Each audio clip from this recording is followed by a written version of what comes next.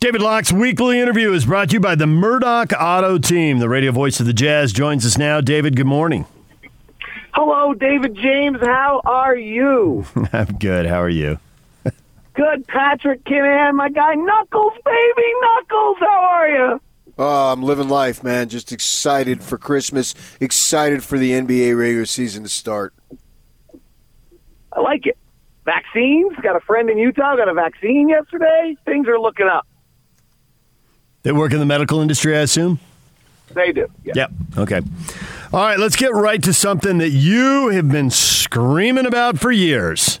And now the Jazz, and they spent the last couple of years getting here. 3-pointers, baby. 3 is more than 2. Get open shots, get guys who can make them, and it's going to pay off. It's math. It's clear. The Jazz now look like they have more 3-point shooters than they've ever had. And, of course, I don't mean 3-point takers. I mean 3-point makers, the legendary Jerry Sloan line. And the only guys who I don't trust to make the 3 are Gobert and Favors. So if they're on the floor together, then it's the old days. But the new days now, even from the start of last season, there are more 3-point shooters.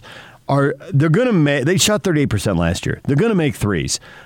Do you think they're going to make the threes when there's the most pressure? Do you think they can make threes in a game when it's a big game and it's going poorly? Then in the middle of the game, they're so talented, so confident, they can turn it around and make it happen. Because it seems like that's a stumbling block. Just in an average second quarter of a game, they're going to make 3-pointers. But what about the biggest moments? What do you think? So, I mean, that's the Rockets question, right? Looking back at Daryl Morey and Mike D'Antoni and the Rockets, they have that incredible, 23 straight misses or whatever it was against the Warriors. That's the only reason everyone in the league didn't do this. You know, had they hit 2 of those in that stretch, probably, then they win that series, they go on to the finals, and then the whole league is doing what the Jazz are doing right now. So yeah, that, obviously you're increasing some level of variance. Quinn has said it very well. We want threes, but not at the expense of the rim. So I think we only took 9 free throws last night, which isn't great. But the fact is, if an NBA team decides you're not shooting at the rim, they can do it. You're not getting shots at the rim. Basically, Milwaukee did that last year. They allowed 28% of opposing shots at the rim. That's a crazy low number if you just kind of go through the way the game works. They just committed to not letting you get to the rim, and there's a bunch of teams that did that. And the Clippers, who last year were 25th in the league at denying shots at the rim, that's clearly the defensive flaw that they're trying to fix, because they put Zubac and they put Kabengele at the rim all night, and you couldn't get to the rim. In the second quarter, when the Jazz ran away from the game, I think they took 9 of 10 shots as threes at one point. They weren't getting to the rim like they did in the open court. Donovan got there on a fast break and got fouled, and Rudy, I think, got something in an early offense and got fouled, and that's the only way you're getting to the rim is if you get out in front of the defense. But once it was set in the half court with the Clippers' length and their big men, you had no choice but to do exactly what the Jazz did, and that's going to be a regular occurrence. Teams, the math is equally the same. The math says if you deny a shot at the rim and the rim shot is 1.4 points per shot and the best they can get is a 3 that's a 1.15 or 1.2, then that's a huge defensive advantage. So that's what we're seeing happen on a nightly basis right now in the NBA. What is the point for the quick shot in the early shot clock? What's going on there? I think the feeling is that we're such good shooters that if you get an early open look, it's actually probably the best look you're going to get. And the data shows that to be true. Shot percentage early in the shot clock is usually better. Now, we've been the antithesis of that data. Quinn's offense and the picks and the execution and how well we run things have actually led us to be one of the only teams in the league that in the middle of the shot clock, we've been as good as we are in the early shot clock. So we have to be a little careful there. If you notice, Quinn talks about, we're not going to play fast for the sake of playing fast. We're going to push it ahead up the sidelines, particularly. And they're really systematic about it this year. And I think that's where the improvement's going to be. You're coming up the sideline. It allows Rudy or Derek to run the middle. It allows a skip pass to the other side, to the other wing that's running. and you move the pass forward up the sideline with some alacrity, and you're ahead of the defense. And that should give you some really good looks. And then Joe Ingles or whoever the last man down is suddenly dropping into a trailing three that's a heck of a good shot, too. That's a really nice play. Honestly, for $100, I couldn't have told you what alacrity meant. I've heard the word, and I kind of know when you use it in a sentence. Brisk and cheerful readiness. She accepted the invitation with alacrity. That's like PK asking people to the prom back in the day. Good they word. asked me. They asked you. Nice, PK. All right, so should we be that fired up about the Jazz offense? Is it all of that? Does it look – is there anything that makes you say, well, watch for this? No, actually, but there's plenty of fools been made in the preseason. So I think you better temper some of the enthusiasm just because it's the preseason, and teams aren't preparing and they aren't prepping and they aren't, so they know there's a sideline pass, and now they suddenly part of their transition defense is they go try to take that away. Those things aren't being done right now in the NBA. Their pick and roll defense last night on Rudy. Well, actually, just Lou Williams' defense was bad, but that's probably going to be bad in the regular season too. DeAndre Ayton's defense was bad. That'll be bad in the regular season too. So the Jazz do have the ability to exploit a bad defensive players and take advantage of them because of Quinn's system. The things to be excited about are, Quinn is incredible in the various things he does to get into actions. The actions the Jazz take before the primary action are just next level. And they're running some new things where Gobert's pick is off the ball as what I would call a mid-pin down, and it's not guardable. I don't know what teams are going to do about it. I'm really curious to watch. I can get into that if you want me to and try to play Telestrator on the radio, which is never great. But it's the Quinn's added some features, and those are real. And, Quinn's ability to do that are real, so that's where you should be excited. And, heck, they were really, really good offensively last year, so there's no reason to believe they shouldn't be, and they seem to have found a way to play that's better for everyone involved. From the management perspective, how complex is this Rudy Gobert contract decision?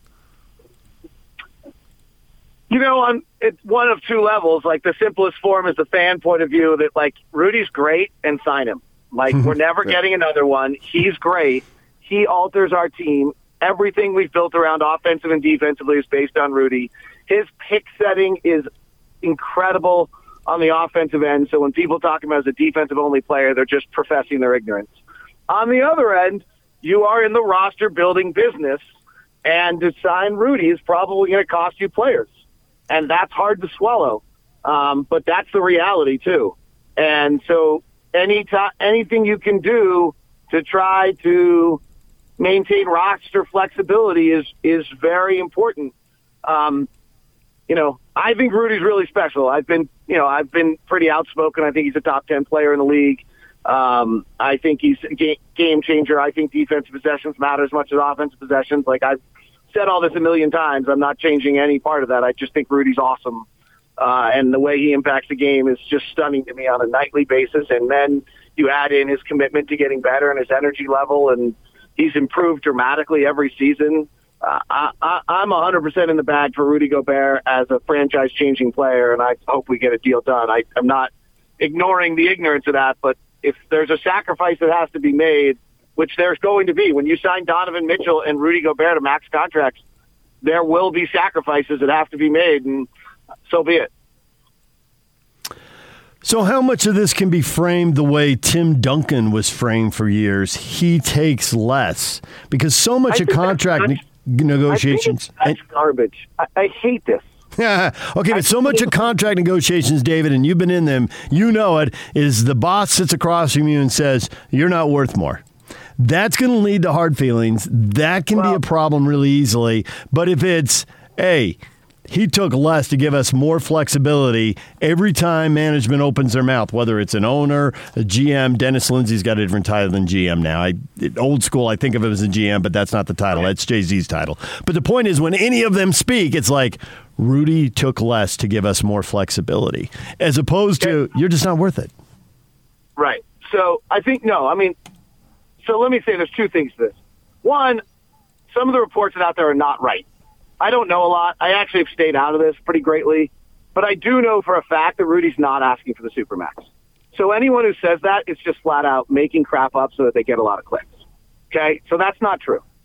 Only reason I'm going to make my stand on that is I just think that Rudy, you're damaging Rudy's image, which has already been pretty tarnished over the last 7 months. I think it's time someone stands up for what's accurate, right? Like Rudy earned it on the microphone thing. I got it. But on this one, I don't think he's out of line. I just hate the idea that the best of the best are the ones that have to take the cut. I think it's ridiculous. You know what? Like, I'd go to Joe Ingles and Royce O'Neal and everybody else and be like, you know what, guys, the reason you get, like Royce, you've had the most open looks of any player in the NBA for the last 3 years because of Rudy Gobert, so you're going to take $3 million less. Like, that's how it should work. It shouldn't be that, like, you're going to Tim Duncan and Rudy Gobert and saying, take less money. Why? Like, you want to know why Joe Ingles shoots 40% from three? Because Rudy's rolling to the rim. And Joe makes the shot. But, like, Rudy's rolling to the rim. And they got to take two guys there or Rudy dunks. Like, why do the Jazz get the most open looks of anyone in the league? Because Rudy's the best screen setter and rim roller.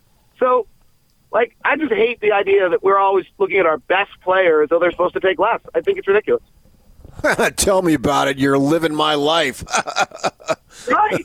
I mean, why should DJ be taking a cut because you've been carrying him for 20 years? DJ already did, and PK knows that. He's just playing it on the radio right now. Speak the truth, DJ. Speak the truth. I did. Oh, man. Good times. Tell us about this Yogi Ferrell that the Jazz agreed to deal with last night. Boy, do I have Yogi Ferrell stories. Right, no. Wow. Tell me more. I'll text you. No, just kidding.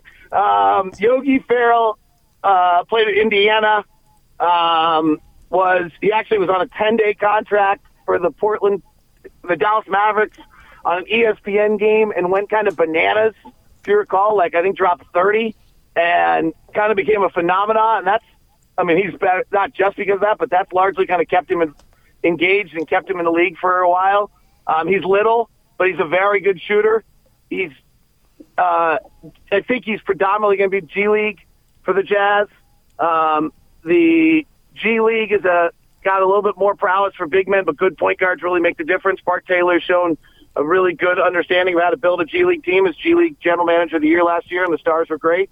And so, I think that's largely the play, but also the Jazz lack some depth there.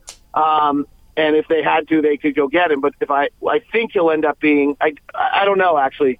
I'm guessing it's a G League play, but maybe not. I mean, we seemingly have a few, and frankly, I'm super impressed by the kid out of Florida State, Trent Forrest, who the Jazz got as a two-way player, undrafted, like really, really impressed by his just feel for the game and his impact and kind of his just general prowess. Now, the reason he get drafted is he shot like 24% from three. That's certainly problematic, but he must have mammoth hands because he's throwing passes off the dribble with power and speed that in one motion that are really high level.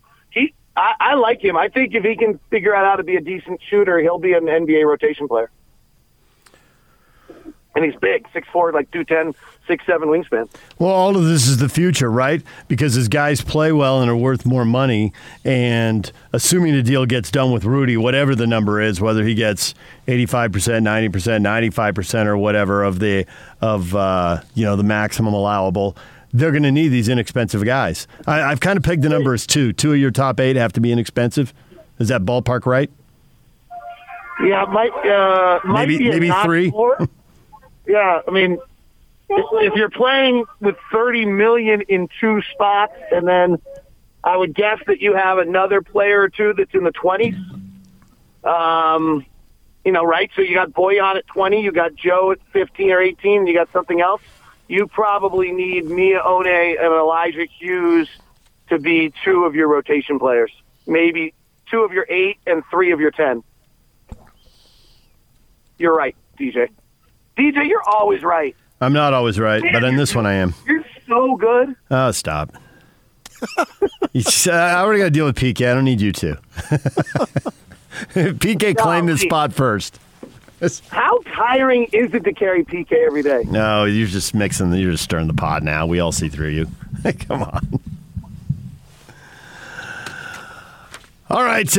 Any predictions you want to make? I'm interested in who's overrated in the West and who's underrated. I'm not buying Phoenix like everybody else is. I just think, well, first of all, I'm into a little bit to how great Rudy Gobert is. I just thought, like, their whole season is bending on DeAndre Ayton, and I'm just not there. I just don't see it. Just the level of detail that you have to be that great a big man, and both offensively and defensively, and I just, and that's, to me, like, that's where Rudy's incredible. Like, here's a 7'1" center that is a number one pick of the draft. Like, this, if you're going to, like, for people who are like, oh, trade Rudy, he's too expensive, like, that's your dream case scenario. You go get the number one pick and find a replacement. And then you've got DeAndre Ayton, like, who's great, he's going to average 20 and 10, who impacts winning, in my opinion, none. So I think I'm a little slow on them. I do love the Clippers. They've lost some physicality, and without Morris and Ibaka last night, they've lost more physicality. But I do love the Clippers. I think they might have the best team in the West. The Lakers are certainly loaded, but I like that Clipper team a lot. Lou Williams is a problem for them. He was a problem for them last year. I think they've got the depth to solve it, but maybe not. I mean, if your three main primary ball-handling guards are Patrick Beverley, Lou Williams, and Reggie Jackson, that might be a problem. So maybe I'm a little high on them. I'm curious to watch Denver. Jokic is awesome. I mean, just truly incredible. But they feel a little bit like us last year, where we lost Ricky Rubio, Jay Crowder, and Derek Favors, and I thought we got better in a lot of positions, but we collectively lost physicality. And they lost Torrey Craig, Mason Plumlee, and Jeremy Grant, and they collectively lost athleticism. And I feel like when you lose a lot of players who have the same kind of thing, that could be a problem. But frankly, Denver's done an amazing job of drafting and collecting talent, and P.J. Dozier will probably be good, and Michael Porter Jr. has the biggest upside of anyone out there, so they might be fine. So those would be my quick thoughts. We might be really good. I mean, we can't have been any better in the preseason. We might be really good. Derek was so good last night. Joe Ingles is like our sixth best player all of a sudden. Like, it's pretty good. Our top 8 guys that we're rolling out there, and now using the 9th guy as a situational substitution, which is what I think we did last night, and I'll bet we do moving forward. It's pretty remarkable. That team's been built pretty nicely. It's a well done job by everyone involved. I don't know who you're identifying as the 9th guy, but I think the 9th guy is really the 7th or 8th guy, because you're not going to have everybody all year long. We're seeing positive tests. You got the normal number of NBA injuries, which will probably be even worse because there's going to be so little downtime. 37 games in 71 days. Quinn's barely going to practice. They're not going to practice, and they're not going to shoot around for testing purposes. Not always, but shoot-arounds have become I was talking to a guy with another team yesterday, and he was explaining to me how shoot-arounds have become difficult because if you're on the road, and he did point out to me that the NBA is changing protocol, as things go, they've done such a great job, so this could change. But what he was basically saying is if you're on the road, you go down and get tested. They then take the tests and send them to whatever the testing facility, often at the practice facility, is for that team. Not until everybody is negative can you get to that. Can you get on the floor and have shoot-around? So, let's just assume that the drive time to the arena and the testing process takes 90 minutes. Does that seem fair? Well, if you're shooting around at 11, so you'd have to test at 8:30 and then find out at 10 that everyone's negative and then get on the bus and go to shoot. It's becoming, So I think there's going to be a real limit in practice because of the schedule and a real limit in shoot-around because of testing. And the fact that the Jazz are a veteran team that's in a system and already knows it could be a tremendous advantage. David Locke, we appreciate it as always. Thanks for joining us. We will talk to you next week, at which point there'll be a game in the books. Are you guys aware? Wait, no. Next week is Christmas. Never mind. Are you two aware of how good you are? No. Okay, No, I'll make sure I let you know. Explain it to us. You got all the time in the world. Go ahead. DJ, everyone's buddy, conversational, connected, subtly an insider, very relatable, PK with a little edge, a deep dive reporter, willing to say what has to be said. There's nothing better. It's DJ and PK, 6 to 10 every morning, right here on 1280 The Zone and 97.5 FM. David Locke, the Zone's promotions director, joins us weekly. Maybe we'll do something different with you, David, because the holidays, the next 2 Fridays are holidays, and we can't go 3 weeks without David Locke opinions and insight. Yeah, true. Yeah. It is an honor to come on with the show with you. I will come on anytime you want, as long as it doesn't impact the powder day. Right. Okay, that was honest. All right, thanks, David. See you.